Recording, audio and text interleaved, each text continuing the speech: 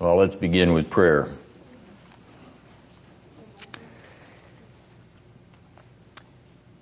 Father, we stand with amazement at the display of your very Son, not merely because he saved us, but because he was your very imprint and substance. That lifts us up in a way that the cross can only enhance. We therefore ask you to help us to sort through these challenging questions that are before us tonight, and to judge according to what the Spirit saith unto the church. Confirm the truth of who you are, who your Son is, and what he has done so graciously on our behalf. We pray for Jesus' sake. Amen. Last week we were talking about the types of revelation, and on the front page of that third handout we had lined out the distinction between the general and natural revelation as over against special and supernatural revelation. There was one distinction that we omitted, and I want to underscore that one before we proceed this evening, namely the fact that general or natural revelation cannot save. There is no plan of redemption in meditating at Picnic Point. There is no cross of forgiveness in looking at the beautiful Cascades or Olympics or Mount Rainier or Mount Baker or any of the spectacular natural beauty of this area. It requires a special communication or a supernatural revelation for us to understand how we may come to God, how our sins may be forgiven. And so the proponent of natural religion, whether he is a classic deist, and the deists believed that only the God of nature was sufficient, the God of Scripture was not necessary, there was no necessary revelation in Scripture, or at least nothing that could be more distinguished than what the God of nature taught. So the rule of judging the Bible by the deist was what the God of nature taught, which is the reason Thomas Jefferson wrote his own Jeffersonian Bible, in which he gutted the Bible down to the religion of nature. That's classic philosophical naturalism. But of course, it is the romantic sentimentalism of nature lovers and nature worshipers even in our day, and have been down through the centuries. That is fundamentally pagan. And paganism, which is naturalism, is hostily opposed to supernaturalism. And consequently, though the deists could agree on the God of creation or the God of providence, they would never agree that Jesus of Nazareth was the revelation of God, the Son of God, nor the Savior of sinners. He was simply a good moral person. Though that distinction of those categories is essential to realizing why God has spoken in time past and in these last days spoken through His Son, which is the motif that we're looking at, the finality of revelation. And last week we considered the finality of revelation as it comes to its head in the charismatic movement and the claim to continuing miracles and continuing special revelations. Now, on the last page of that handout for number 3, I want to look at another group that claims continuing revelation as well as continuing miraculous charismata. The Roman Catholic Church has for centuries in its doctrine of human tradition, claimed that some human traditions are given by inspiration of the Holy Spirit. This is what lies behind the famous two sources doctrine of Roman Catholic truth and authority. Two sources of truth, namely the truth that comes from the Bible. They do believe the Bible is the Word of God, and truth that comes from the Catholic tradition, or the traditions that have been enshrined by the magisterium or the infallibility of the Pope. Now, the first canonization of this principle, namely, it was inherent in medieval Christianity, but the first canonization of it came with the famous Roman Catholic Council of Trent in the 16th century. Now, the Roman Catholic Council of Trent was convened for one particular purpose, and that was to condemn Protestantism. It was the incipient Counter-Reformation Roman Catholic Council. And it met, as you can see, for nearly 20 years. And in that 20-year period, proceeded to meticulously condemn every distinctive of Protestantism, from Scripture alone to justification by faith alone to the rejection of the transubstantiation of the body and blood of Christ in the Lord's Supper. Extremely meticulous council, precisely articulating Roman Catholic doctrine, which by definition is irreformable. That is, cannot be changed. And in the first session of the Council of Trent, the bishops of the Roman Catholic Church declared that the traditions that the Roman Catholic Church asserted were infallible traditions were given by the dictation of the Holy Spirit. Not only is the Bible dictated by the Holy Spirit, but the infallible traditions have been dictated by the Holy Spirit. Now, Roman Catholics will disagree on the list of infallible traditions. Some of them will argue for 9, some of them will argue for 12. One person once suggested Denzinger's Enchiridion, the sources of Roman Catholic doctrine. That's a little overboard, as I think most Catholic theologians would admit. But nonetheless, they do agree on 2, all of them. Whether they argue about how many others there may be, they agree on 2 infallible traditions dictated by the Holy Spirit. The first one was delivered in 1854. The second one was delivered in 1950. Now, it doesn't mean that the Holy Spirit hadn't dictated these prior to 1854 or 1950. It simply means that the Church took a while to recognize the fact that the Holy Spirit had dictated them and then declared them recognizable Holy Spirit-inspired human traditions. In 1854, the Roman Catholic Church declared that the Immaculate Conception was infallible doctrine. Now, what is the doctrine of the Immaculate Conception? Maureen? That Mary was born immaculately without sin. Okay? It does not. I repeat, the Immaculate Conception does not refer to the virgin birth of Jesus. It rather imitates the virgin birth of Jesus, namely that he was born without sin, by saying that his mother had likewise also of necessity been born without sin. She was conceived by her mother and father immaculately, even as Jesus was conceived immaculately.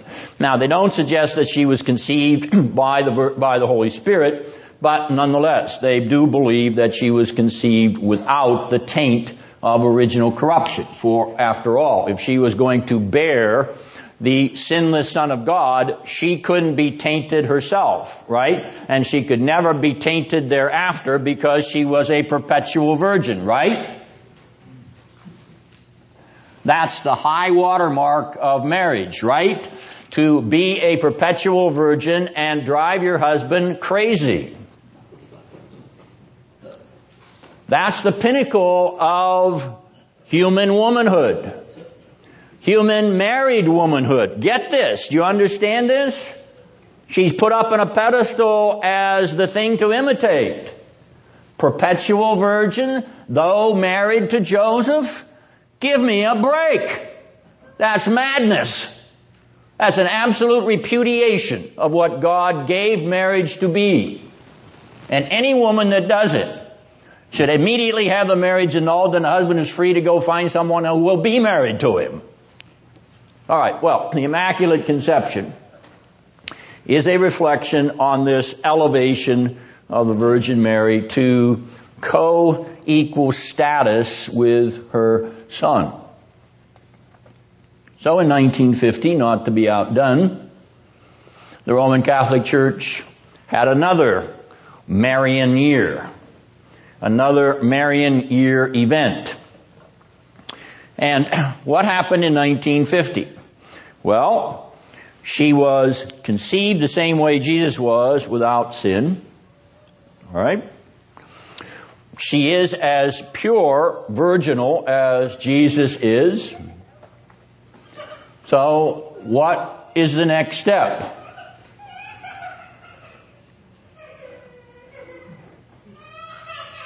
Robert? Then she becomes a co-mediator. Not yet. Not yet. You are anticipating them. But I have primary document evidence that it may be the next one on the horizon. Now, before they declared her co-redemptrix, Mike? The Assumption? Yes. In 1950, they declared that Mary was assumed into heaven in the body, even as Jesus was assumed into heaven in the body. As Jesus went up from the earth in Acts chapter 1, so the Virgin Mary was declared to have been assumed into heaven off of the earth. She did not die a normal human death. All right, so these traditions, which are now essential parts of Christian belief, according to the Roman Catholic Church.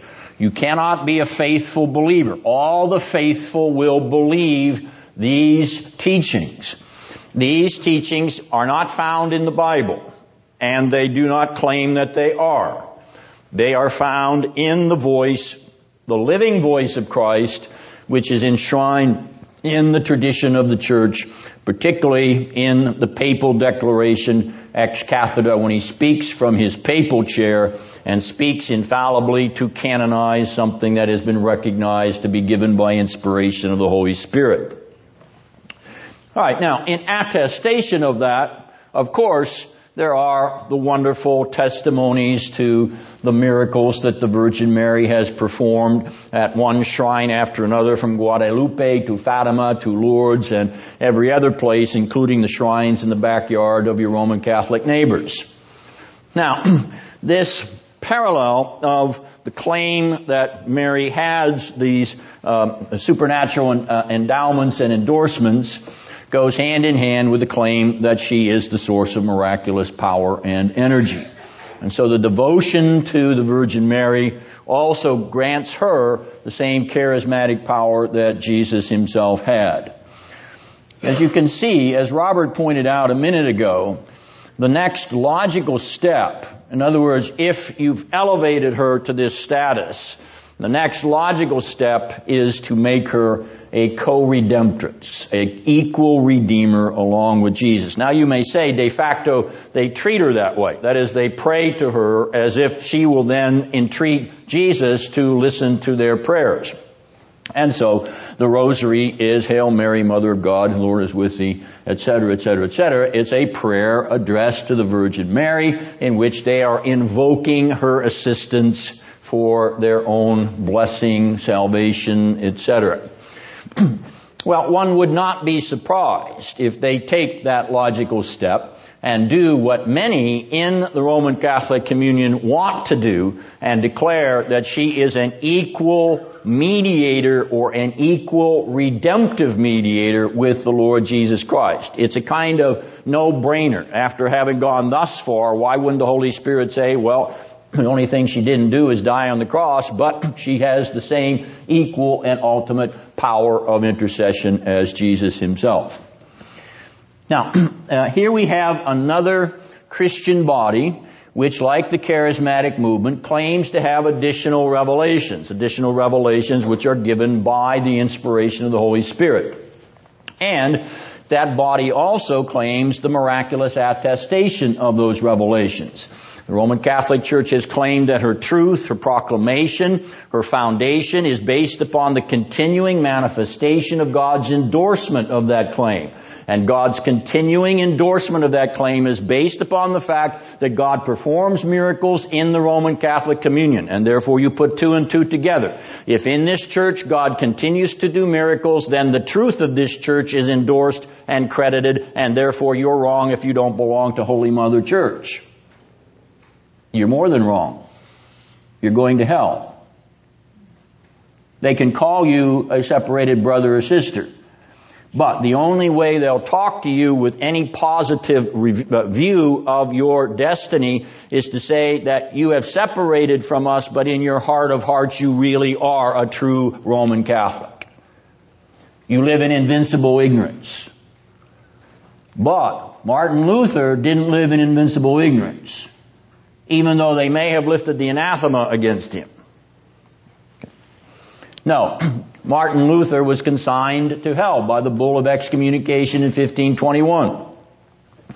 Consequently, serious Roman Catholicism does not look favorably upon those who know what they believe and reject Holy Mother Church. Therefore, true believers will believe the true church.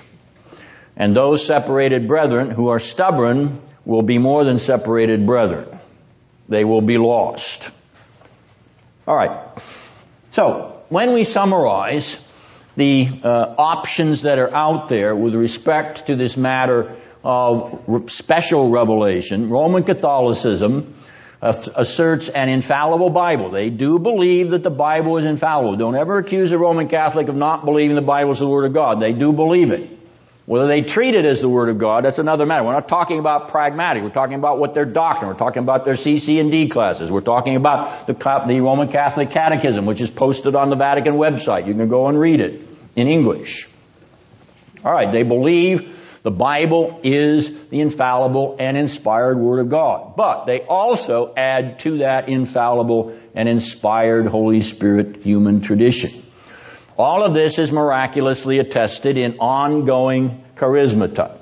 And the most ordinary ongoing charismata or miraculous act is the transubstantiation of the bread and the wine into the very body and blood of Christ every time the Mass is consecrated by a Roman Catholic priest. Now, the charismatic movement also believes in an infallible Bible and infallible new special revelations given by the inspiration of the Holy Spirit, miraculously attested not through transubstantiation or miracles of the saints or the Virgin Mary, but charismatic gifts, speaking in tongues, miraculous healings, exorcisms, etc., etc. All of that pattern avoids the, shall we say, chicanery or the hocus pocus, which comes from the words in the Latin Mass which are recited at the communion table, hoc est corpus meum. And in the Middle Ages, people, when they heard it, knowing that the priest was working magic down there, they ran it together and say, hocus pocus, hocus pocus, hocus corpus, and so it came out hocus pocus, namely a magic rite was being exercised. Charismatic movement doesn't want to dabble in that superstition, but nonetheless they want to continue the miraculous charismatic tradition. Orthodox Protestantism, in contrast to both of these movements, holds to an infallible Bible alone. Here's your sola scriptura.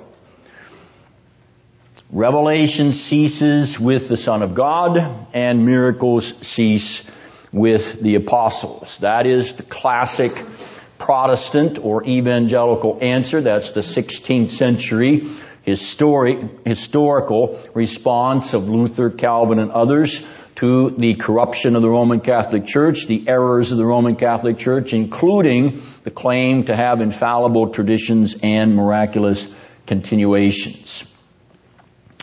All right, now that positions this issue of revelation in the book of Hebrews in the, shall we say, history of doctrine, in the current discussions. in movements which still claim this. The Roman Catholic Church and its doctrine at Trent is still alive and well.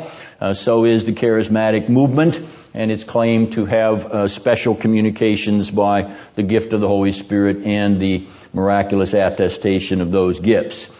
Protestantism classically and historically has repudiated both of those positions. And it has done so in part on the basis of Hebrews 1 and 2.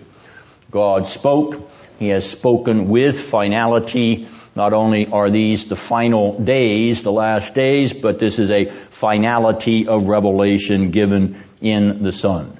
When he could not speak through anyone higher than his Son, he had finished what he had to say.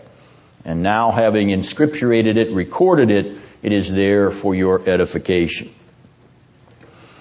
All right, now I want to look next at Revelation as in its eschatological character, or divine revelation in its eschatological character. And here, what I'm driving at is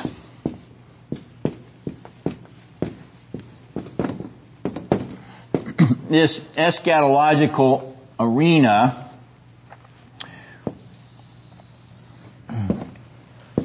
and the line of history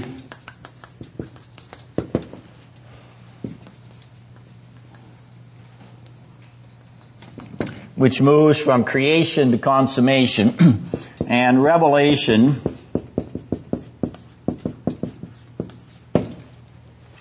pouring down from the mouth of God into the line of history. And that revelation ceasing with the death of Christ, resurrection of Christ, ascension of Christ, and the apostolic age, we'll say approximately 90 AD for the Apostle John. All right. My emphasis here upon the eschatological character of Revelation is to have you visualize the fact that this is the arena of God Himself.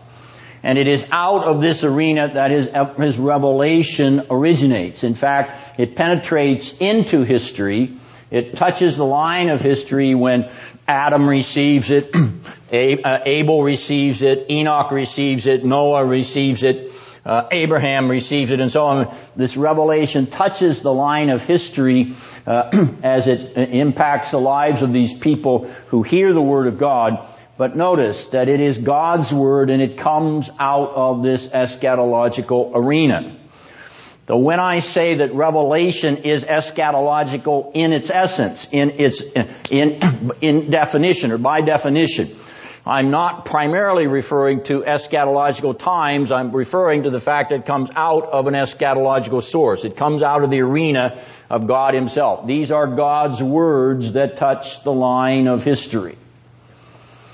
Now, those words cease to emanate from God's arena. In other words, He does not speak specially in this way. He speaks in this way through the book that contains it.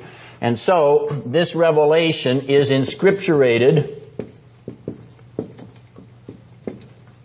meaning it is recorded in writing and becomes the deposit of that Word of God, which continues to edify the church and to convert sinners. So, this character of Revelation reminds us that it is coming out of the arena of God Himself, which is the arena of the eschaton. All right, now, when the writer of Hebrews says that God spoke in former times to the fathers by the prophets, and has spoken to us in these last times through His Son, He is talking about the relationship between this former era in the history of redemption and this last era in the history of redemption. Now you notice my circles overlap the lines. Almost look like I'm Van Til here, drawing circles and lines. Right, Pete? Well, I tried. Anyway, there is a connection between the circles there on the line of history. That is, our author here is attempting to portray a rudimentary philosophy of the history of Revelation, or a philosophy of Revelation. Now, this isn't a fancy philosophy discussion here. It's just simply saying he has a conceptual description of the fact that there is a relationship between the revelation of the former era and the revelation of this last era, and that relationship flows along the line of history. Those revelations are both the Word of God, but they are Word of God that are organically connected. They have a relationship of a kind of unfolding drama built into them. Now, this statement that he makes here is integrating that whole concept. So, as I said, we have here the beginning of a way of looking at Revelation in terms of a philosophy of how it is integrated, how it originates in God Himself, how it impacts the former fathers of the old era, and how it impacts us in the last days through His Son, all of which occurs in the arena of the historical continuum. All right, now, the development of that is going to be worked out by our author when he comes to chapter 11. He's going to actually begin to give us a hermeneutic based upon his history of Revelation. But this revelation is revelation ad extra. Ad extra. And what does that Latin phrase mean? Anyone? From outside? From the outside, or to the outside. All right, so this revelation is coming from God, and it is going to that which is outside of Him, to the fathers through the prophets in time past, and to us through the Son in these last days. This is revelation which is coming out of God to that which is external to Him. Well, what about revelation ad intra? What about revelation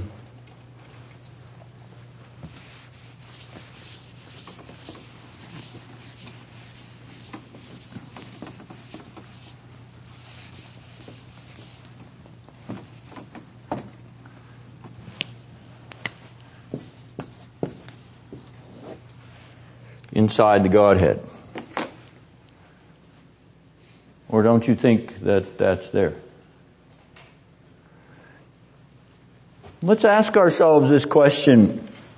Since our author raises the issue of revelation ad extra, is there revelation ad intra? And the question of the Trinity and revelation without anything outside of the Trinity at all. Now, you may respond to me that that's a little complex, but I want you to think about nothing but God for a moment. And our author has said God speaks. So we have a speaker.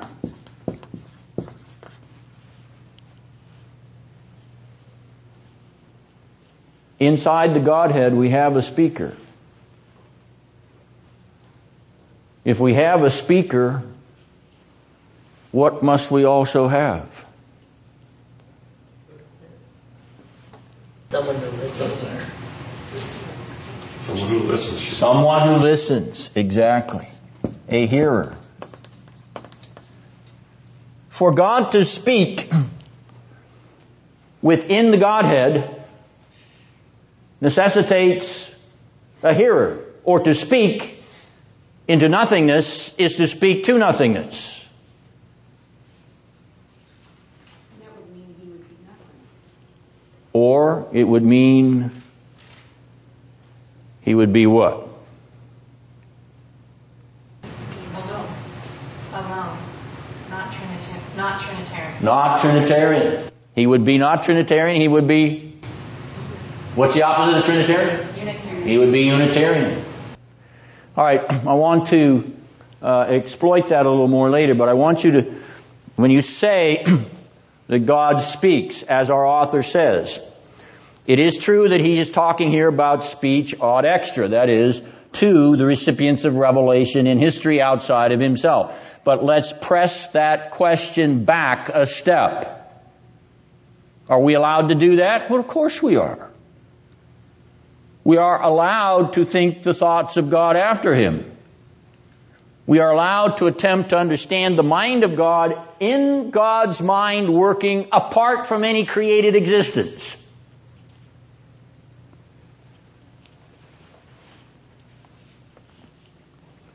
Calvin will say you're presumptuous. Calvin's a little lazy. Jonathan Edwards will not say that's presumptuous. Jonathan Edwards will bend his mind to understand the mind of God in itself. Now, Edwards won't be right about all of that, but he will press to penetrate to the limits of his own finite intellect. And he won't hesitate to ask the question, to whom does God speak in the Trinitarian Council? To one who hears him. And who is the one who hears the speaker? He is the Son of God. Exactly. So, already we have a father and son tandem when we're saying revelation ad intra. Ad intra. Inside the Trinity. Well, if we have a speaker and a hearer of what is spoken, what remains?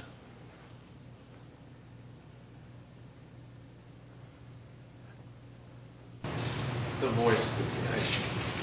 The voice that unites them? The voice that unites them. It does feel like a medieval trick. I'm groping here, and I like the suggestion. Another suggestion? The one who does what they are conversing about, so the actor of the conversation. Okay. Now that raises the question of what is God in pure act ad intra, and I don't really want to press that one too far. But you're sensing something that, as I say, I'm groping after. What I'm going to suggest is the preserver. The preserver of that speech, hearing, and revelation ad intra. Maybe that's not the best choice of words, but nonetheless, we have another person involved in the revelatory dynamic, and he performs a function which classic Christianity has said has to do with procession. The procession of revelation, as he himself processes from the Father and the Son according to the Gospel of John. So if you look at your outline, I note the inception of revelation, the reception of revelation, and the procession of revelation as we think of revelation ad intra. The inception of revelation with the Father. The reception of revelation with the Son. The procession of revelation with the Holy Spirit. Now we're talking about revelation as an ontological reality. Don't be put off by the word ontological yet. I want to talk about it with the next handout in some detail. But when we describe this ontological process, we are talking about what it is that is peculiar to God in and of Himself. Thinking about God without the creation. Thinking about God without anything outside of Himself. Thinking about God alone, Father, Son, and Holy Spirit. And what is going on in God, Father, Son, and Holy Spirit from all eternity? They're speechless. They're silent. They don't communion with one another. They don't interact. There is no inter-Trinitarian, interpersonal relationship between the Father, Son, and Holy Spirit. You know you don't want to say that. So having realized that these three persons are interrelated eternally in the eternal Godhead before there is ever any created order. Once upon a time there was nothing but God, Father, Son, and Holy Spirit. Forever. God, Father, Son, and Holy Spirit. What were God, Father, Son, and Holy Spirit doing forever? Before there was ever anything. They are communing with one another. They have this interrelationship. They are speaking, hearing, recording, or preserving, or processing that revelation. I don't mean processing. Processing it between the three of them. Have I piqued your interest? Have I suggested another way of approaching revelation in terms of the ontological Trinity? Well, if you think it's esoteric, then let's start with a verse that you know very well. God is love. 1 John 4:16. God is love. But if God is love, then there must be a beloved of the love of God. True? So who is the beloved of the love of God? The Son of God is beloved of the Father. You see, to take that verse and just simply think of it in terms of an emotion or an ethical vector, which is not incorrect, but to think of it only that way is to miss a part of its profundity. For to say God is love, if we are saying ad intra, we have immediately said there is a beloved of the love of God, another person. And then, if there is a lover and a beloved, then there is a lover who intertwines the beloved and the lover, and that one who intertwines both and reciprocally encircles the three with the band of affection forever, ontologically, eternally. All right. A simple verse that every child knows, God is love, is in fact a profound reflection on the nature of the Trinity. Because you can't say God is love without saying that God, in loving, had a beloved whom He loved.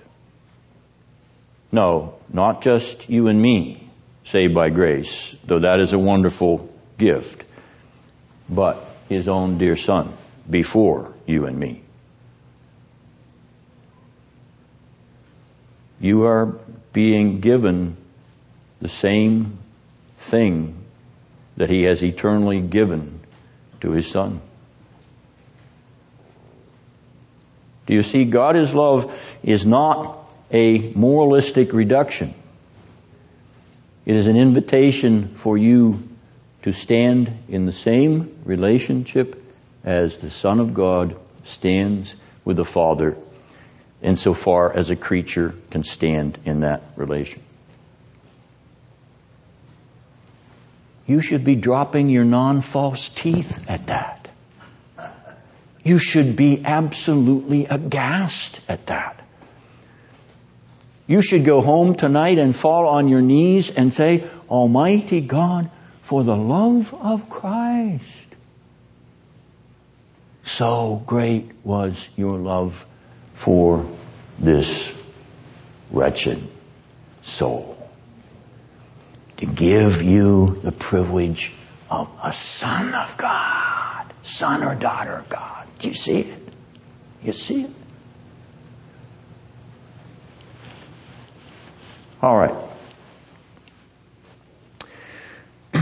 The last part of that page is a reflection on what one observed a few moments ago, namely, the Unitarian God is a God who is alone. He is not only alone, he is a cosmic narcissist. For the narcissistic God of Unitarianism, which includes Judaism, Islam, and Socinianism, or 16th century Unitarian paganism, the narcissistic God of Unitarianism speaks to himself only,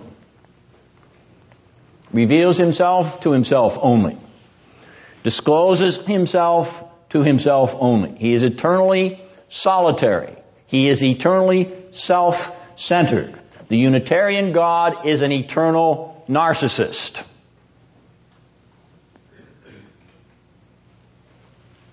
Is that an attractive God? I think not. Most of us aren't attracted to narcissistic personalities. We in fact begin to dread them because they are stuck on themselves. There is no one else in their purview except themselves. And we increasingly live in a culture in which that is commended. To be all you can be. To be yourself. That is the gospel of narcissism. Which of course is the gospel of enlightened paganism. Because there's no one else for you to think about, really. Not even your wife. Not even your children. Because you are the center of the universe. And so here is a religion. Here are various religions. Here are world religions which assert this self-centered deity. A deity who can only create because he's lonely and needs somebody to entertain him. Now, I'm being a bit pejorative there, and I'm doing it on purpose because I want to show the implication of what this amounts to.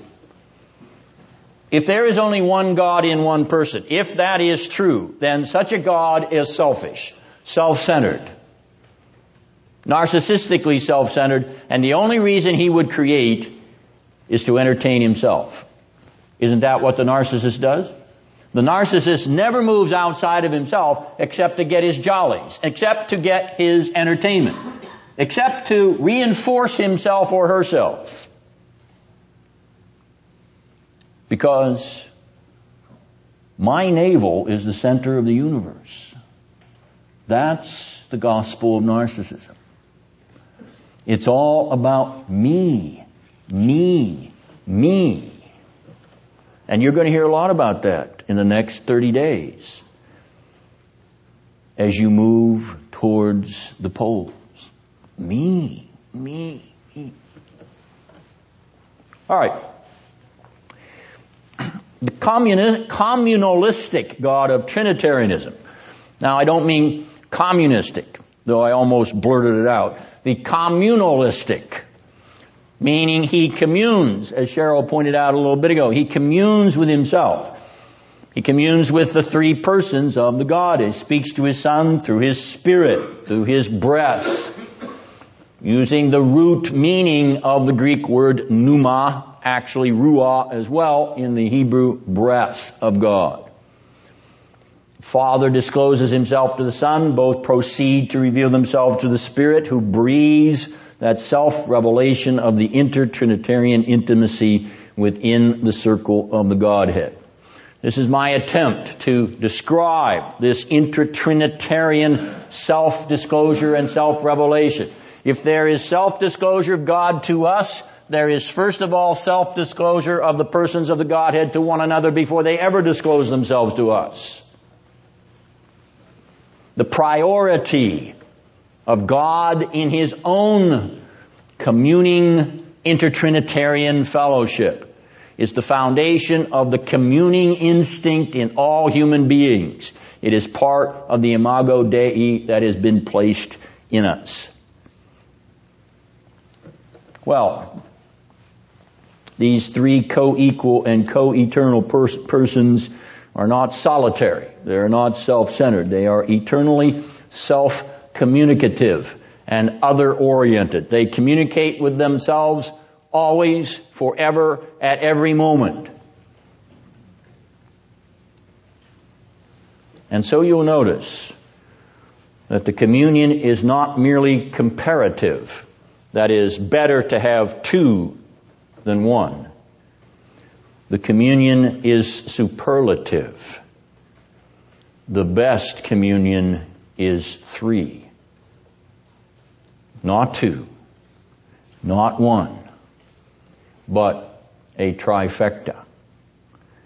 The most perfect ontological intercommunion is found in a triune Godhead. Not a Unitarian Godhead, not a Binitarian Godhead, but a Trinitarian Godhead. And therefore, you see why this is necessary. This paradigm of speaker, hearer, and recorder or processor of the revelation. It must of necessity be the best of communions. Three instead of one. Three instead of two.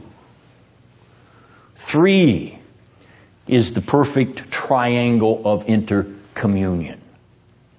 Perfect isosceles triangle of intercommunion. And now you understand why the Trinity has been diagrammed as a perfect isosceles triangle down through the ages from the primitive church on. Yes, they have sensed something in that diagram schematic. Well then, why does such a God create? Not out of necessity, but for His own glory. That is, that the creature may share. The creature may share the glory of God.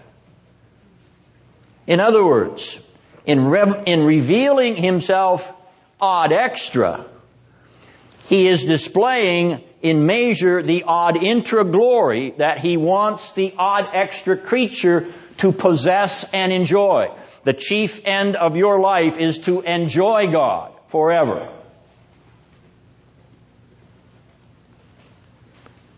Think of that when you walk into church Sunday. Smile.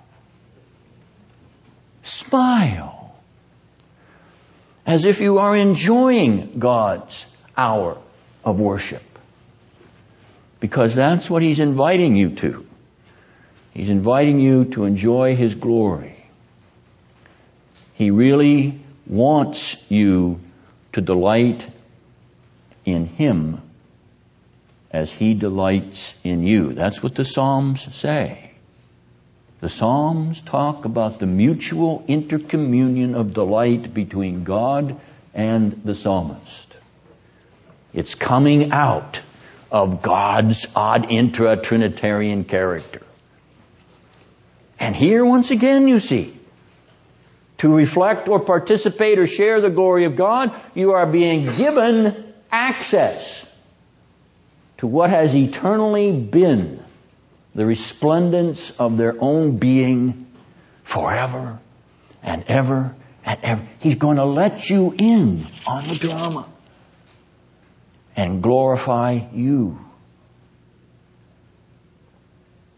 Well, you dropped to your knees twice tonight. So, insofar as a creature can share this glory, so God grants it to the creature. Because He wants you to enjoy His glory. the glory of the Father, the glory of the Son, and the glory of the Holy Spirit. A never-ending glory. An unspeakable glory.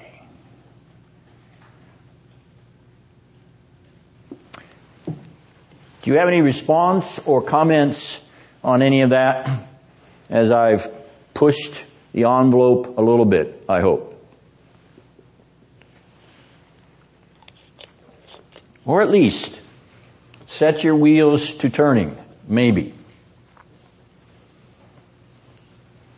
Even from the simple verse, God is love. Scott?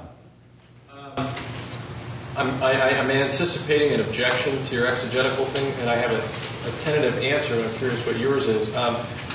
One is, someone might say, well, then God also exerts wrath. He is also, Jacob have I loved, Esau have I hated. Would that then reveal God as a hating God who hates from all eternity?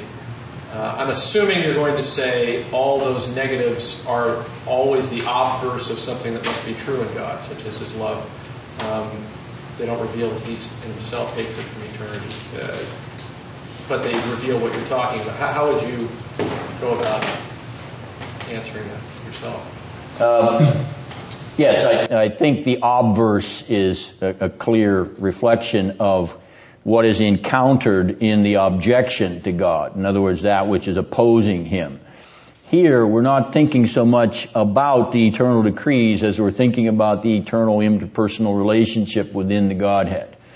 Out of that is going to arise, of course, a resistance to that which opposes him. But nonetheless, I'm drawing attention to the surpassing excellence of God himself without the via negativa at this point. When I get to the revealed attributes of God, then I'm going to have to do that. But right here, I want to, ad intra, God alone, nothing else except the communion, the face-to-face interrelationship between Father, Son, and Holy Spirit.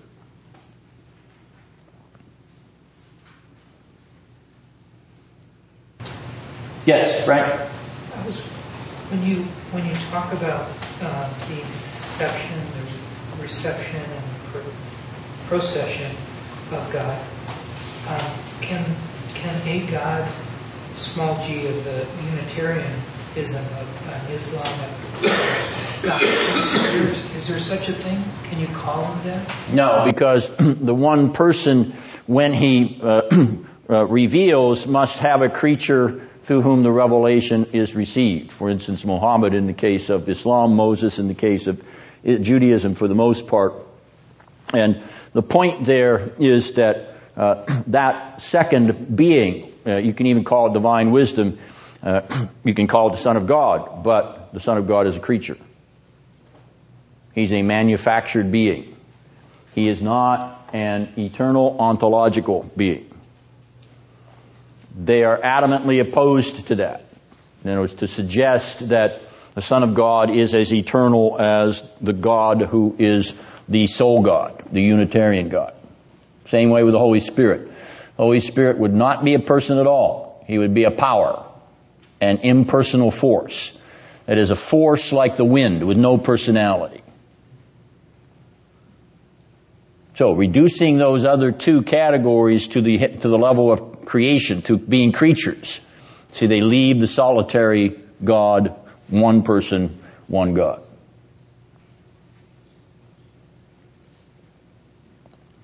Any other comments? Stephen? Is this related to what theologians talk about, the inter-Trinitarian covenant, the covenant of redemption, those sorts of... This is a place where they reflect upon that, yes, eternal covenant of redemption. They're looking at it as they think it arises out of the inter-Trinitarian council. Once again, that's focusing on something that comes out of the result of the decree for creation, redemption, etc. And I don't want to go that direction, though I don't want to isolate. I mean, it's going to come out of any subsequent discussion, but I'm just trying to get you to subtract all of that out, just to think for a moment about this issue of revelation inside the Trinity. Revelation to the persons in the Trinity themselves. Not the whole history of revelation, not the whole history of redemption, but interpersonal revelation. They speak to one another. They love one another. They commune with one another.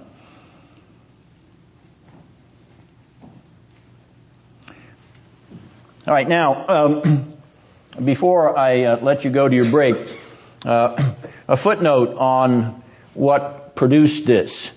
I spent some of the summer thinking through this and being marvelously stimulated by Jonathan Edwards.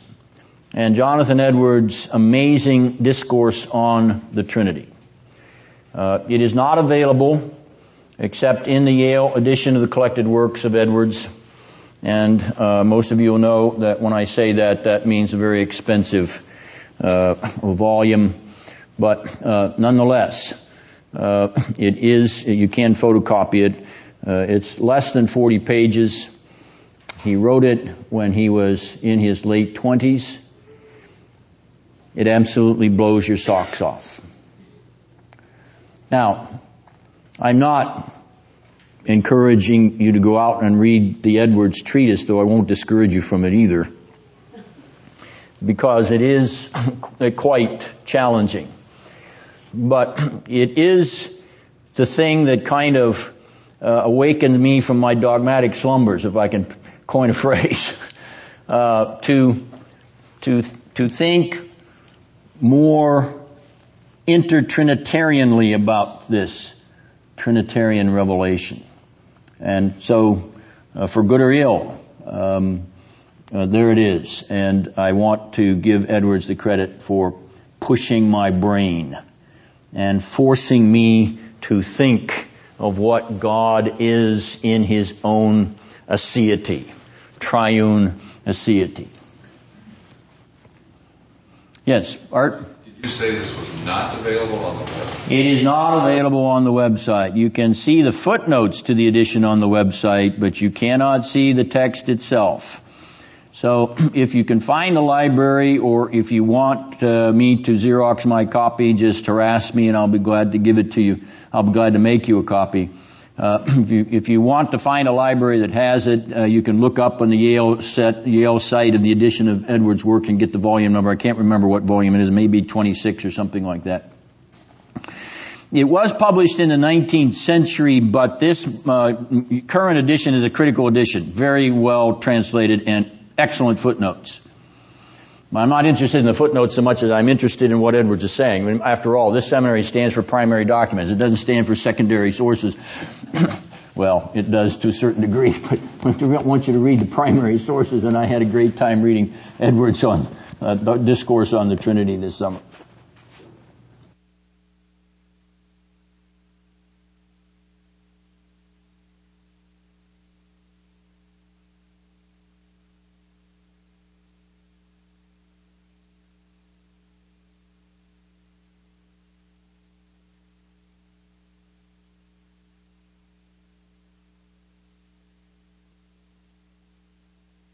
Set of handouts.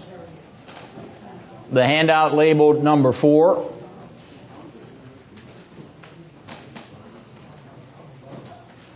And there should be enough of them to go around to everyone that wants one. I only brought copies, a few copies of number 3 for those that weren't here last week. But if you haven't gotten a copy, it looks like they're all gone anyway. So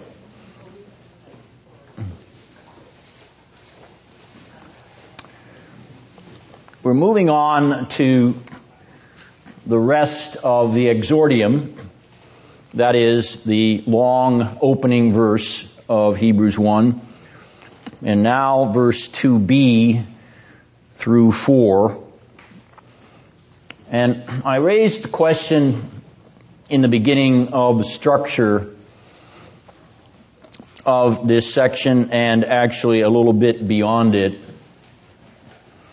because I want you to take a look at verses 2 through 4 and see if you detect yourself any kind of potentially structuring element there. You're looking for two elements. They will be number 1 and 2 on your outline. Just scan verses 2b through 4 and see if anything kind of jumps out at you.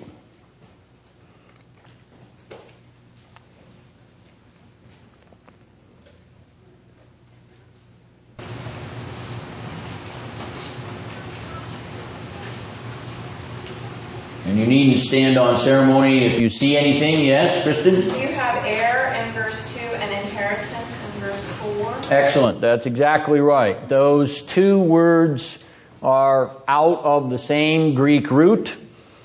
And so at the beginning of this portion of the exordium, we have heir in 2b, and we have a cognate inherited in verse 4b.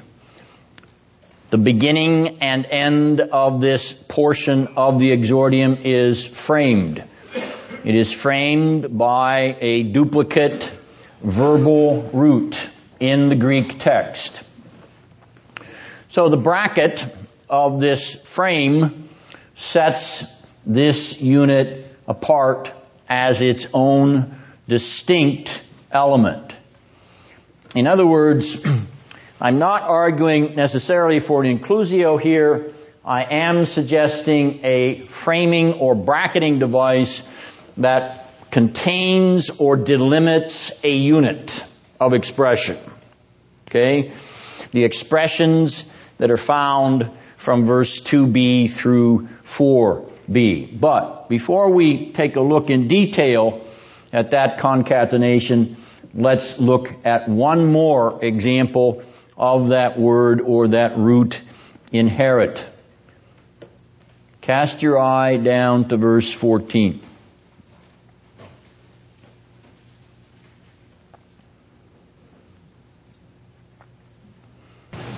Once again, in the Greek text, it is the same root word.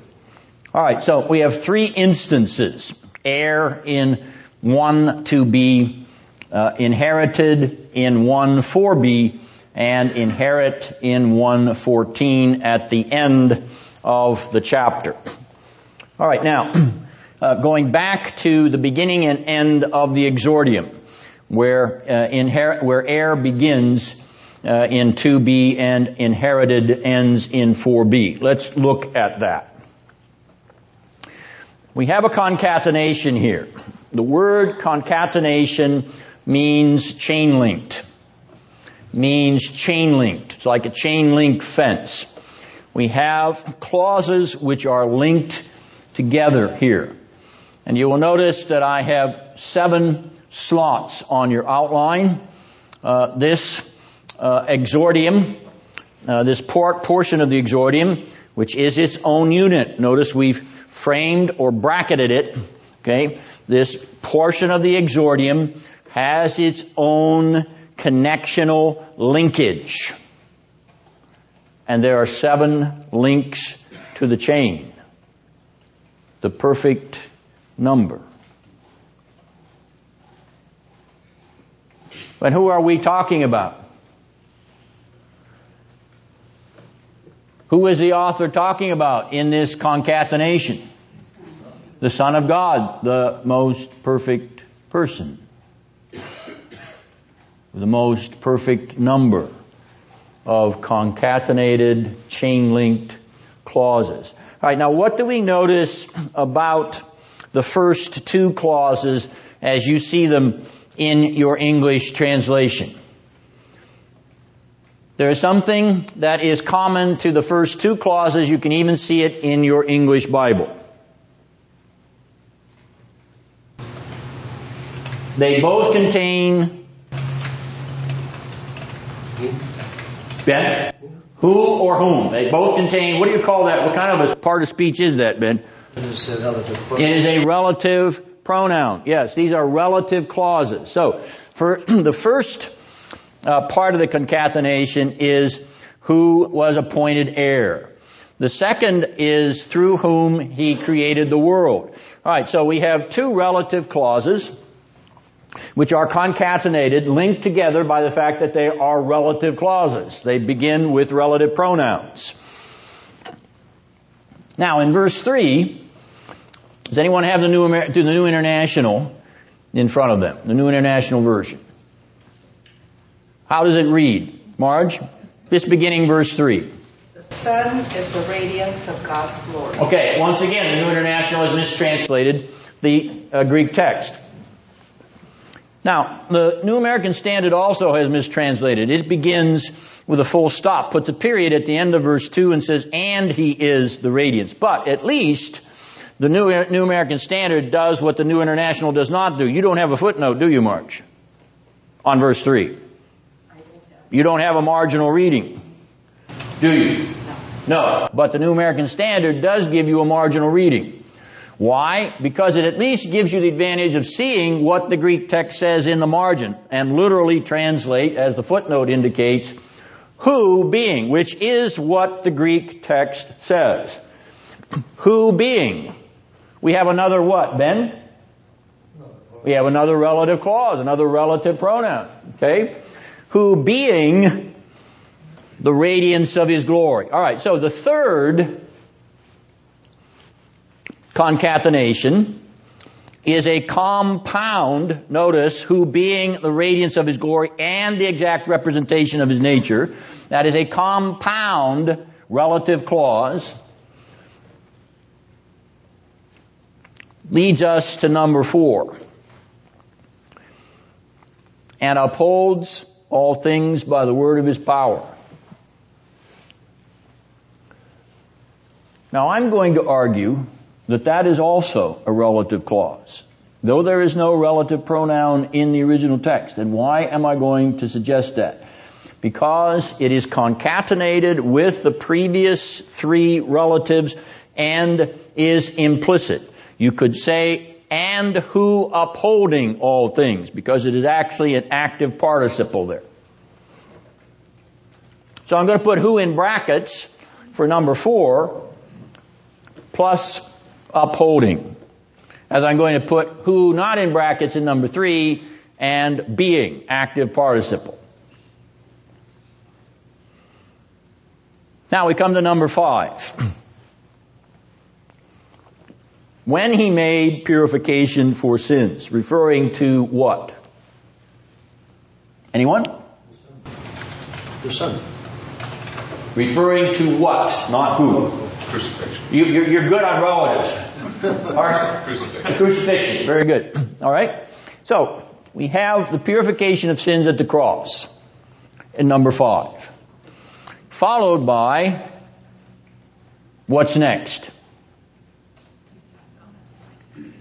The session of the Son. The session of the Son. Why do Protestant Presbyterian Church have sessions? Because they sit. They sit. Even as the Son sits at the right hand of the Father. So the session of the Son at the right hand of glory for number 6. And we conclude with verse 4. He is better than the angels. Better than the angels. Now let's think about what the author has strung together. What has he chain linked here? He has got 4 relative clauses. But number 5 talks about Christ's death on the cross. When Christ died on the cross, it was the demonstration of the fact that he had come into time and space history. Give me one word for he came into time and space history. Incarnation. Incarnation. Very good.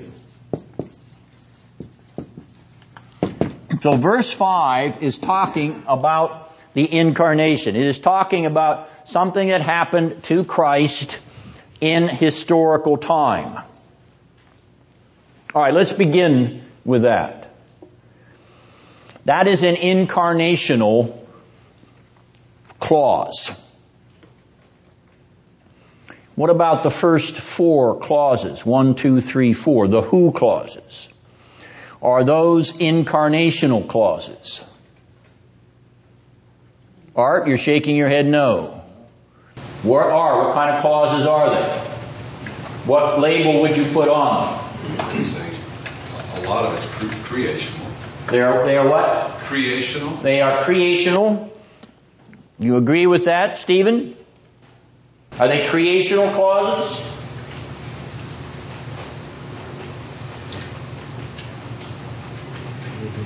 Pre-incarnational. They are pre-incarnational, are they not? All right, so in number 5, he moves to the incarnation. But through 1 to 4, he's talking about what is before the incarnation, or the pre-existent Son of God. So we have 4 relative clauses which are talking about the pre-incarnational pre-existence of the divine Son. Which leaves number 7. We've moved from pre-incarnational, 1, 2, 3, 4, incarnational, number 5. What are 6 and 7?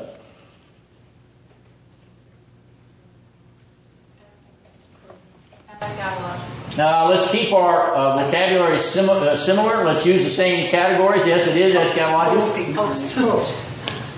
Post-incarnational, correct. Post-incarnational. All right, notice the movement. From his pre-incarnate state to his incarnate state to his post-incarnate state. That's the sequence of this chain link concatenation. Question?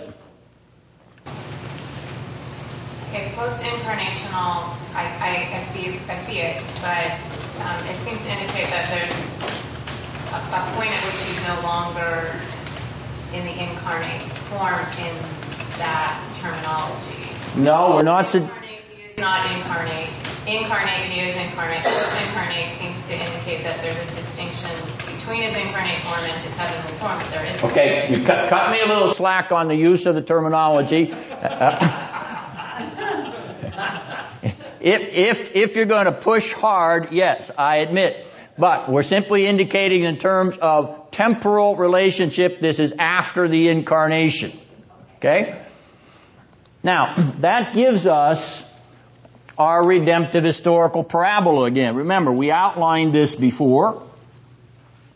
The movement of the Son from his pre-existent, before his incarnation, to his incarnate state of purifying sins on the cross, to his exalted state after the incarnation in time and space history. All right, now, the hot question that all the commentators battle about is, when is the Son installed heir? Pre-incarnational designation or post-incarnational designation? In other words, is the Son installed as heir here, or not here, but here? And what difference does it make? Does Acts 13:33 come into play? Where Paul quotes Psalm 2? Yes, but wait till I have to deal with Psalm 2 next week. Right now, I want to just think about this question and why the commentators would be agitated about it. David, do you have a comment? Well, there's a difference between vesting in interest and vesting in possession. In a legal view, he was an heir prior to the incarnation. Vesting in interest. The vesting in possession of the inheritance would be post-incarnation. I like that. But the commentators don't like it. Stephen? Well, is there an issue that his heir, his being heir, is based on what he's done? He's declared heir. So what's at stake here? You said it very well. What's at stake? The inheritance. No. No. What he accomplishes on earth? No. What's at stake? If this is not so, okay, but this is so, what's at stake? His relationship. Coach, you got to say more. Art? What reminds me of Arius' teaching that Jesus only came into being. I think it's Arius. Jesus only came into being when he became man. Good. You're really close to the truth here. All right, what we have with modern commentator flap about this is a Christological issue. What is at stake here is who is the Son of God. All right. Is he, as Stephen says, the Son of God because of what he accomplishes?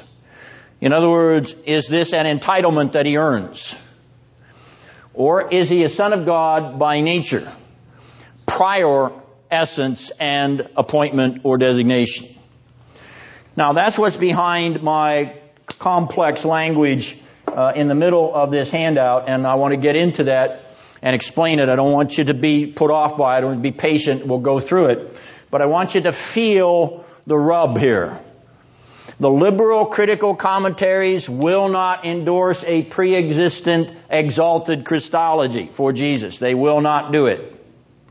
He must earn it because Jesus of Nazareth is? He's not God. He's not God.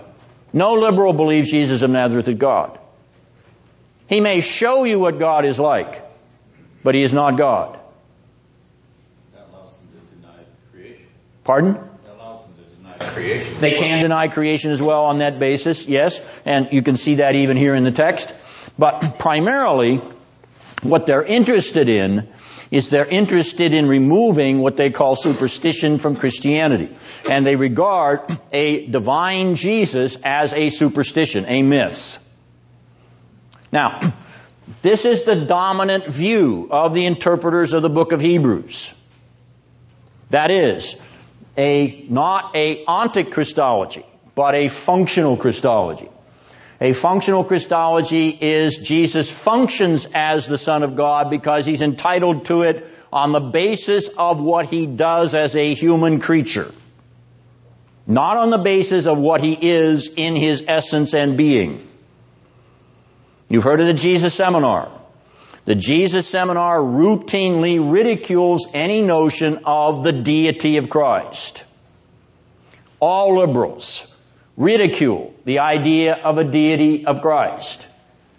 If you believe in the deity of Christ, you are not moving with the mainstream of the modern church, the modern liberal church, nor are you moving with the mainstream of the modern seminary intellectuals. All right, so you're standing outside of that, but you're standing on solid ground, not only in terms of Scripture, but in terms of the historic confessions of the church. Particularly those of you who still read the Athanasian Creed. What a gem. And if you have it and don't read it, repent of your sins. And get your congregation to read that thing at least a couple of times a year so that they hear the language, read the language, think of the language. You've got those ecumenical confessions, use them. Or am I the only guy that goes into Dutch churches and has them read the Athanasian Creed? And I'm not even Dutch. We'll change your name. I don't think it'll work. Dennison monk? Doesn't have much of a ring to it, does it? All right. Now, let's first address this issue, and you have to understand how crucial this is. Okay? The whole interpretation of Hebrews is going to go wrong here if we go wrong on this point. Okay? So, let's begin by asking, how do you know that this is right. Okay? It's not wrong, it's right. How do you know? Art? One way from what you just said is in your outline. This occurred in the pre-incarnation. Very good. Thank you for paying attention to the clues that were given to you in the previous outline. Excellent. Go to the head of the class. Yes. All right. Now, the outline flows in this direction. Well, don't those liberals see that flow? They see the flow, but they say the flow is analeptic. That is, it is projecting what happens here back into the mythical past. So they won't accept it. All right, so they get off the hook that way. All right, I'm not going to let them off the hook, but for the sake of the right answer, we're going to say, okay, this is flowing out of the order of the clauses, isn't it? We don't get to incarnation until step number 5. Very good. All right. Second of all, yes, Vernon? I'm sorry. How in the world do they square that with Proverbs 8, with a whole bunch of other Old Testament references to the creation of the God, by the Godhead? Because they argue that that is religious myth. Okay. They just want to deny creation outright, and that way get out of it. They can do that too, but they want to talk about the myths of religious cultures, the myths of Jewish religious culture, the myth of Akkadian, Assyrian, Babylonian religious culture. And so they'll collect all those myths and they'll say, you see, this is common myth. They all believe, because they were primitives, they all believed in a creation type of paradigm. But we don't. We're scientific thinkers. We're modern people. All right, now, the second thing, that how do you know should be put down for number 2. That's what Art observed, namely the order of the clauses. But how else do you know that the proper paradigm is correct? Ben? Fits, but somewhere in Hebrews, I think it says that the results, I can't quote the verse, but it says it requires the death of the testator. That is true. We're not thinking about that so much as we're thinking about how we defend this comment that he is here, you see, in his same state of exaltation as he is there. David? Oh, Hebrews tells us Jesus Christ is the same yesterday, today, and forever. There is no change. So what are you saying about it? Who is he? Here he's talked about the Son. He's even used the word, right? Who is the Son? He is very God and very God. He is God, isn't he? That's the answer. In other words, number 1 here is, who is the Son? The Son of God is God. Second person of the Godhead. They are obviously rejecting that. So, the doctrine of the Trinity, if they recognize it at all, is a later addition to the Bible. It does not come out of the Bible itself. It is the doctrine of the church. It is not the doctrine of the text. Pete? Verse 3. The Son is the radiance of God's glory and the exact representation of His being. Good. Hold on to that. All right, we're going to talk about that in detail later on. But it supports this identification of who the Son is. In other words, it supports this orthodox parabola. All right, now, I've got a lot of fancy words there, but I want to break those words apart. So be patient and follow. Let's begin with the parabola. And notice, once again, that if he is exalted here, okay, as the heir of all things, and he is exalted here with the inheritance of a name that is above the angels because he has sat down in glory at the right hand of the Father, then we have exaltation pre-incarnate, exaltation post-incarnate. It is not a question of choosing exaltation on the basis of what he performs alone.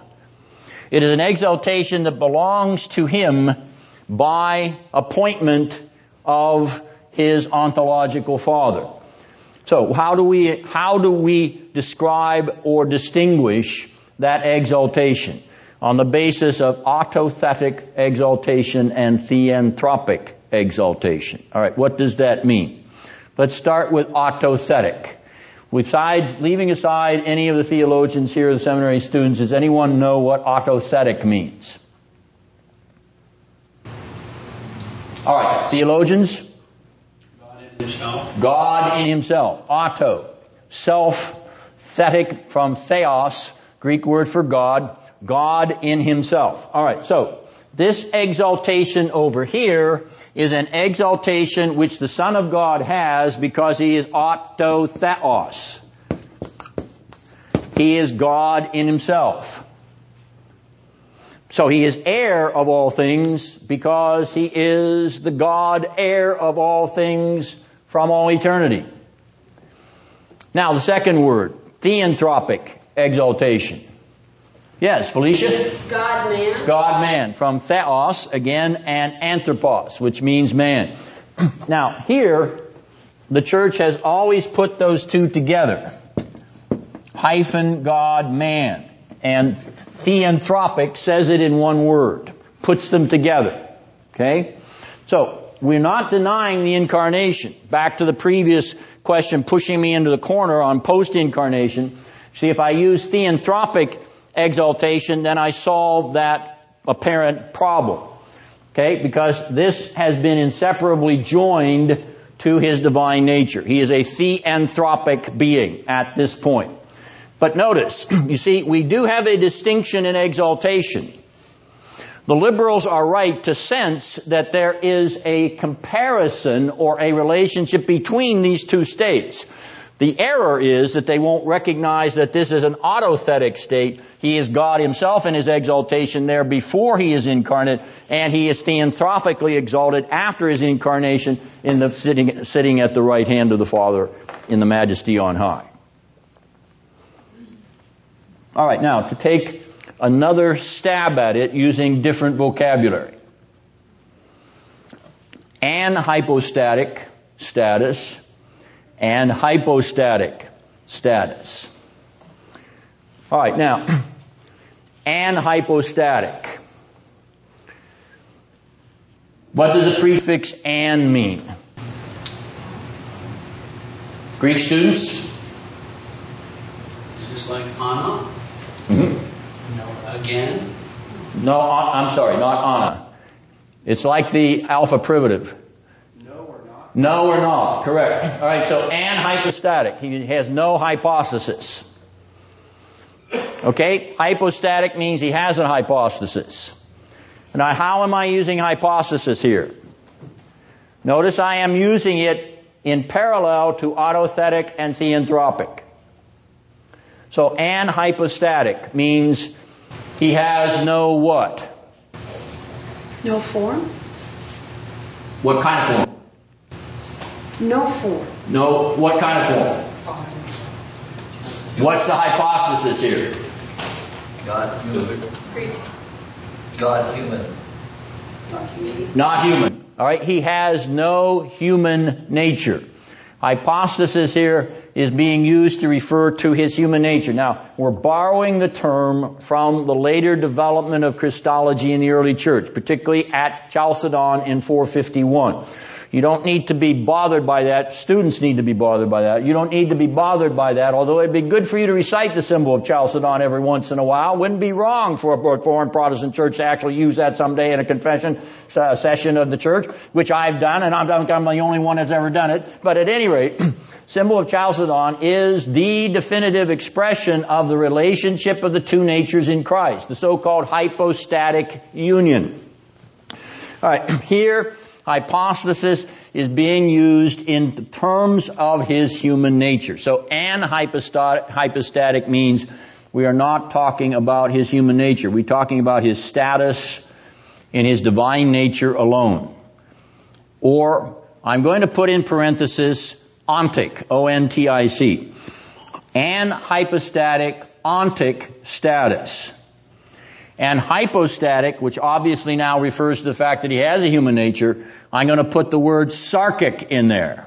Why am I going to put sarkic in there, Andy? From S-A-R-X. Body. Yes, Greek word for body.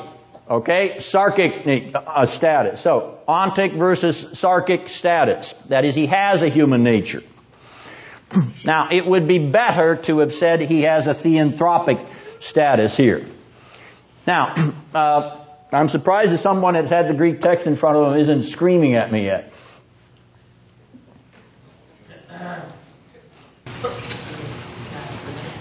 All right, now why did I say that?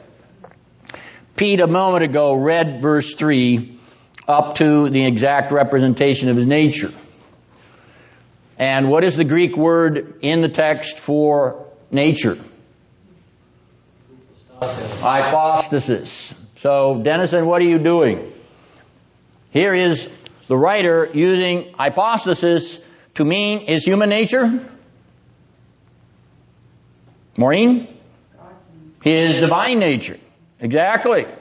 But Dennison saying that we're going to use hypostasis to talk about his human nature. What are you doing, Dennison? I'm putting you right in the horns of Athanasius' dilemma. And the church's struggle after Nicaea over this term.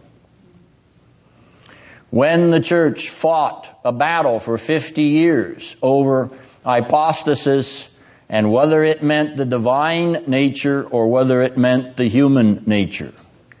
And the church resolved that debate before Athanasius' death and enshrined that debate in the Council of Chalcedon 70 years later in 451.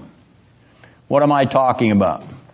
The Greek church in the East used the Christian word hypostasis after Nicaea to refer to the divine nature.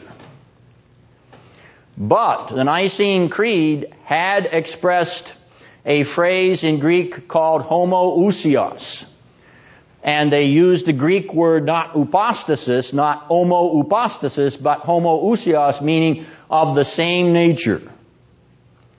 In the Nicene Creed, as you recite it, of one nature with the Father, homoousios.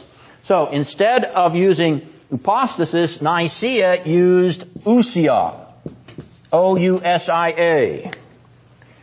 You can see the confusion. If the Eastern Church, even around Nicaea, was using upostasis, hypostasis, out of Hebrews 1:3, that's where they were going to find it. And Nicaea uses ousia in order to distinguish the doctrine of Nicaea from Arianism. We've got confusion and a huge, as I say, 50-year battle where those in the East are digging in their heels and hanging on to hypostasis and rejecting ousia and therefore rejecting the Nicene Creed, even though they agree that Arius is wrong.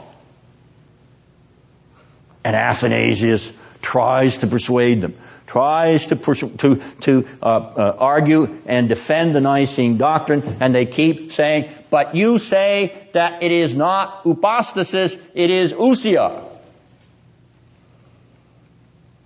And then come the three Cappadocians. Basil the Great, Gregory Nazianzus, and Gregory Nyssa. Then come the three Cappadocians, and they begin, Cappadocia is in eastern Asia Minor, they begin to seize the bull by the horns and do what Athanasius can't accomplish. They persuade the Eastern Church that ousia and hypostasis are synonyms the way they are used in the East. And therefore, the language of Nicaea stands with the understanding that what Nicaea meant in 325 is what you mean in 370 by hypostasis, the divine nature, the essence of the Godhead.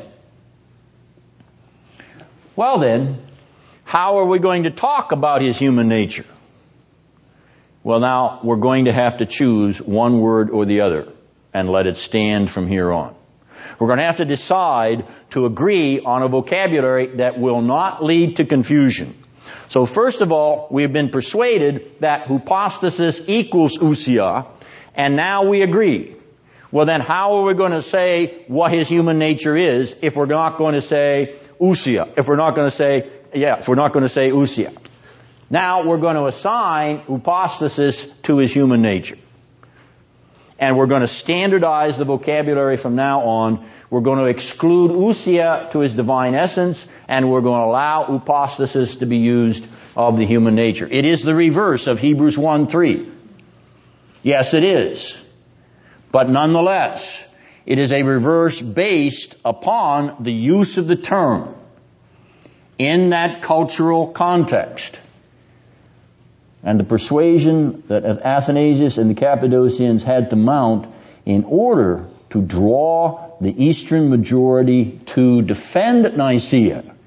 Nicaea was never under attack in the West, never. But it was under relentless attack in the East. Arius made a comeback. In fact, he was ready to be reordained and reinstalled, but he died.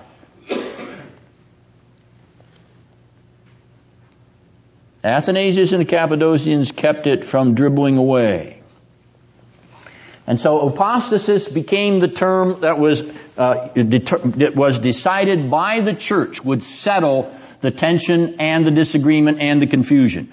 We will restrict hypostasis to the human nature of Christ. We will restrict the term ousia to his divine nature. And so with Nicaea we will say homoousia, of one substance, one nature with the Father. And with the Athanasian Creed, of one nature with man according to the flesh. Hypostasis. All right, now this exercise in the history of doctrine is not just simply an academic reflection. You cannot imagine how churches were divided and convulsed through that 50, 70-year period in the eastern part of the Roman Empire. People excommunicated one another over this. It was tragic. But the diligence and the hard work and the perseverance of Athanasius, Gregory Nyssa, Gregory Nazianzus, Basil the Great, that diligence healed the breach and brought the Eastern Church into accord with the Nicene Creed. When Chalcedon met in 451, they endorsed and repeated the Nicene formula in unison. Well, we have to live with this textual irregularity. So, I'm not saying something here which is out of order with respect to orthodoxy. You have to nuance it and understand the history of that orthodoxy in order to realize why hypostasis in Hebrews 1:3 is not the same as hypostasis in Chalcedon and post-Nicaea. Any questions or observations about that? I realize that that's more than what you're used to, but nonetheless, in the context of how the church has struggled through understanding this text, you have to have a feel for, how it was resolved. Hypostasis after Nicaea began to be assigned not to the divine nature, but to the human nature, for the sake of peace. Art? Would a question about the pre versus post exaltation that be appropriate at this point? A question about pre versus post exaltation? Sure. You explained to us that there's both. Yes. But nonetheless, should we be concerned that verse 4 reads, "So he became as much superior to the angels," as if that's happening post, as if he wasn't that before? Okay. Yes, you should be concerned. And I want to address that. Very good. You've sensed something here that we have to elaborate. Is he saying that that wasn't true here? Okay? All right. Let's hold that in the back of our minds and take a look at this next section of the outline, namely ontological Christology versus functional Christology. We've already alluded to this, but these are the buzzwords in contemporary theology. Whether it's New Testament, Old Testament, or systematic theology, these are the buzzwords. The Jesus Seminar uses this vocabulary all the time. The liberals know that they are functional Christologists only. They are not ontic Christologists. What do we mean by ontic Christology? We mean Son is God Christology. That's what we mean. Son is God Christology. He is the very being, ontos. He is the very being of God. Whereas functional Christology means that the Son is man Christology. Son is man Christology. He is an exalted creature. He has earned his titles. He is called Christ or Messiah because he earned it. He's called Son of God because he earned it. It's not a title that he had. It's not a nature that he had. It's something that he gained by being a good person, by being a good creature. But he is only a creature. He's a man. He's a man. He's nothing but a man. Thank you, Jesus Christ Superstar. You understand what's underneath Weber and Rice. You get it, don't you? He's only a man. All right, well, what about the pilgrimage motif?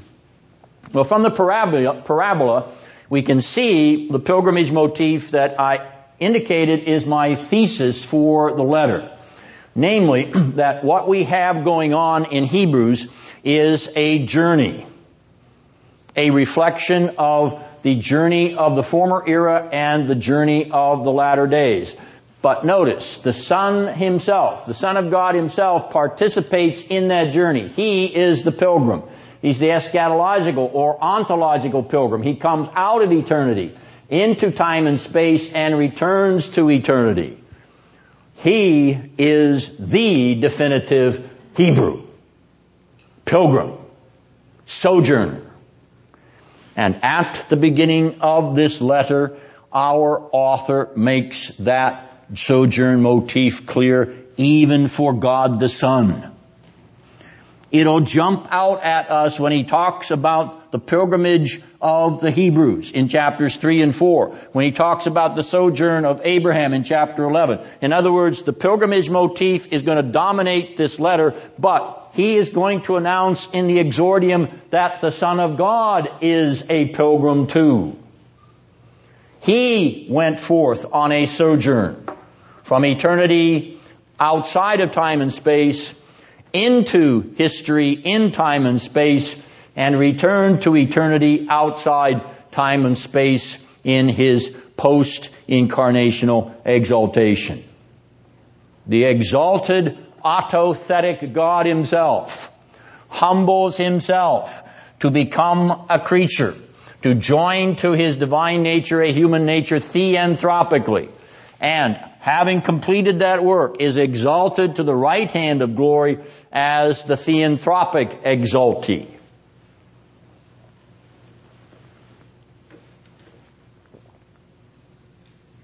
The parabola overlays the story of the Son of God himself. He embarks upon the parabola of the history of redemption. He conforms himself to the journey which results in your salvation.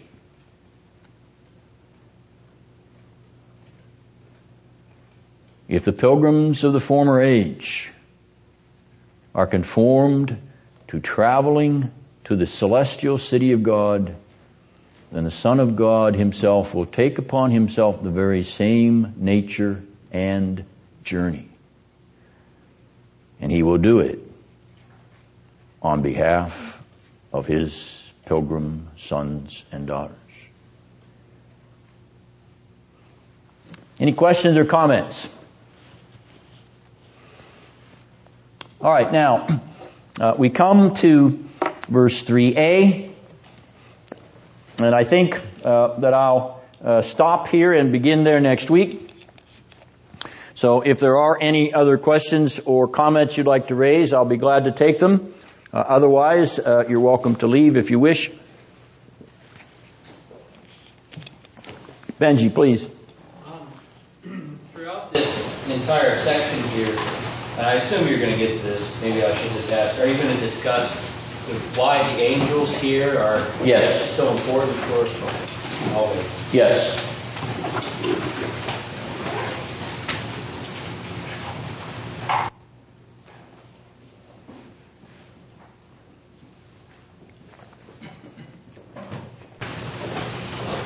Stephen? Can we, is it entirely possible just from this passage, these first 5 or 6 verses, or just this 14 verses to solve just in here this problem that was raised at the beginning as to whether the Son is God in himself? In other words, I'm not denying that he is. But yes, I think the we liberals can. are raising that question. Yes, I think we can. And when we look at verse 3, as Pete cited it earlier this evening, I want to look at verse 3 in terms of symmetrical parallelism. David?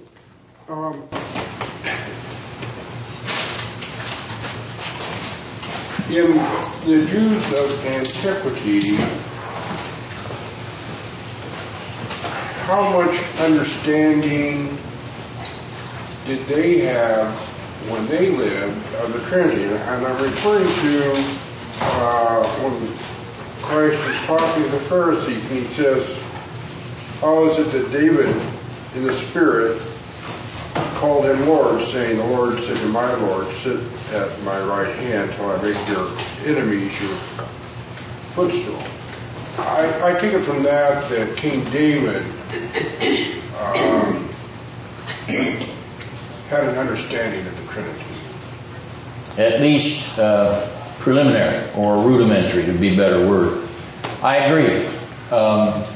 The interesting thing, and it's a very good question, David, the interesting thing is there is no testimony either in intertestamental rabbinical literature or in the literature from the commentaries of the Dead Sea Scrolls in which the Jewish community recognizes any divine status to the one who is to be seated at the right hand of God. And this probably feeds their resistance to Christ himself proclaiming that reality to them. In other words, it is not part of their rabbinic or historic tradition. So this is a unique Christian observation. This is a unique Christian exegesis of that passage. And it has to stand on the basis of whether it's true to the meaning of the ancient text as well as to the implication that Christ and the apostles draw from it. Now, I'm persuaded that that is sound, but the Jews rejected it, did reject it when Jesus proclaimed it, rejected it when the apostles declared it.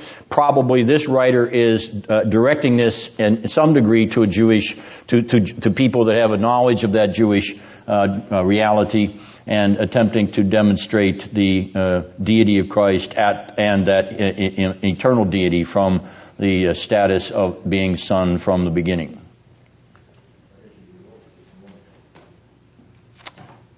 You know, you can find indirect testimonies to the deity of Christ in the way the rabbis interpret the prophets in some of their what are called Talmudic expositions, but not on this point, not on Psalm 110.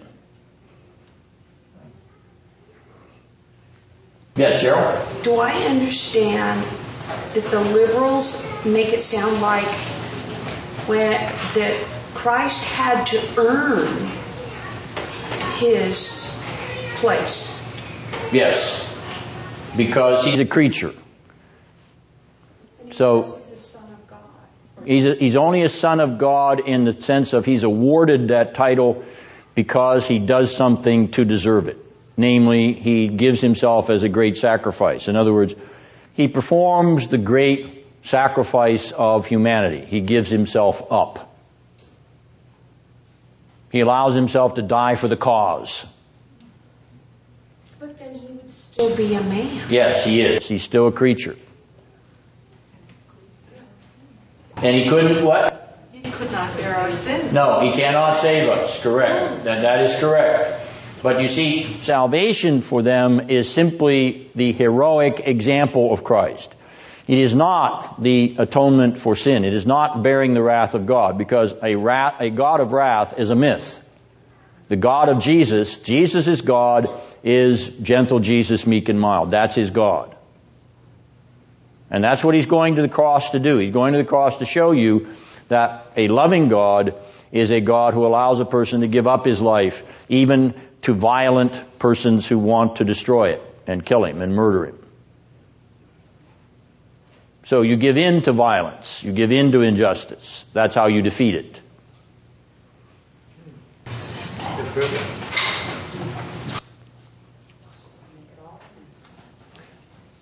Yes, it's religious ideas. It's not religious truth. It's religious superstitions, ultimately. Because Jesus is only a man. That's all he is. Scott? These commentators, obviously some of them have to do away with certainly verse 3 and what you're going to talk about next time.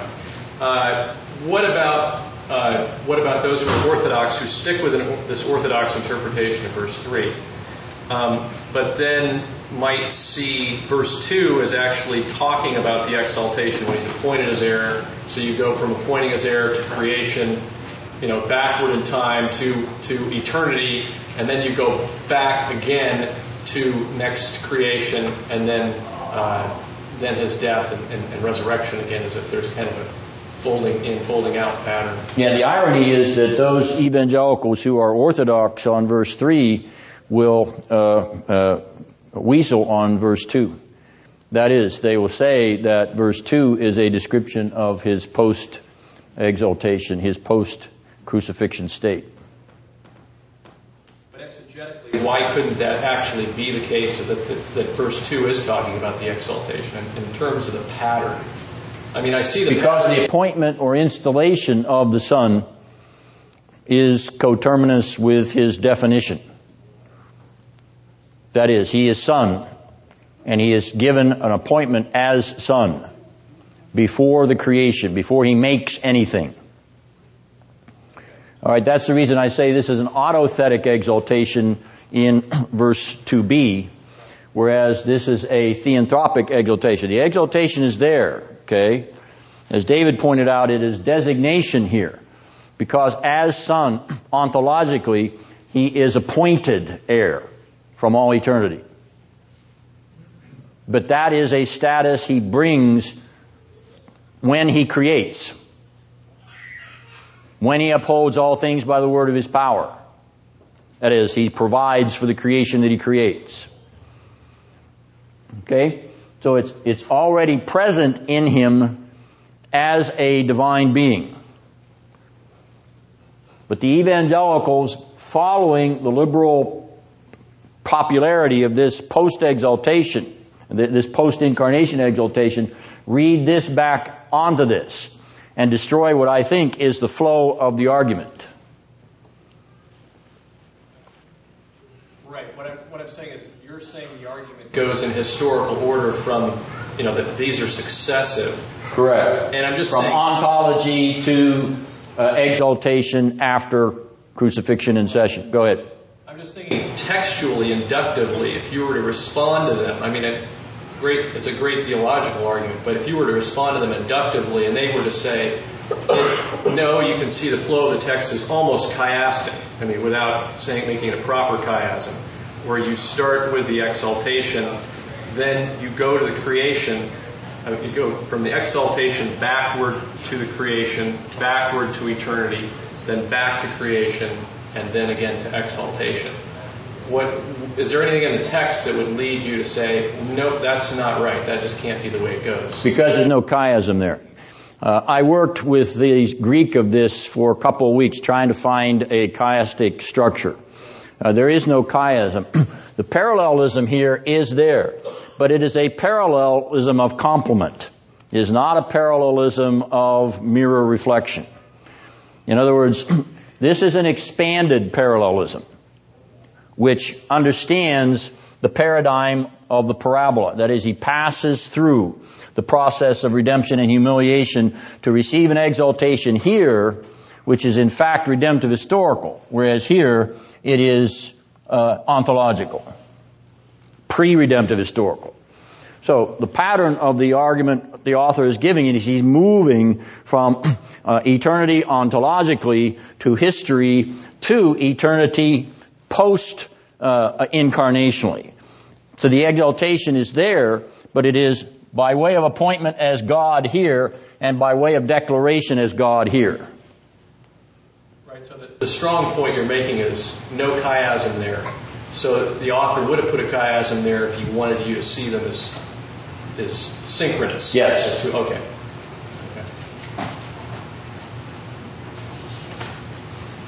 Okay. Bonsoir.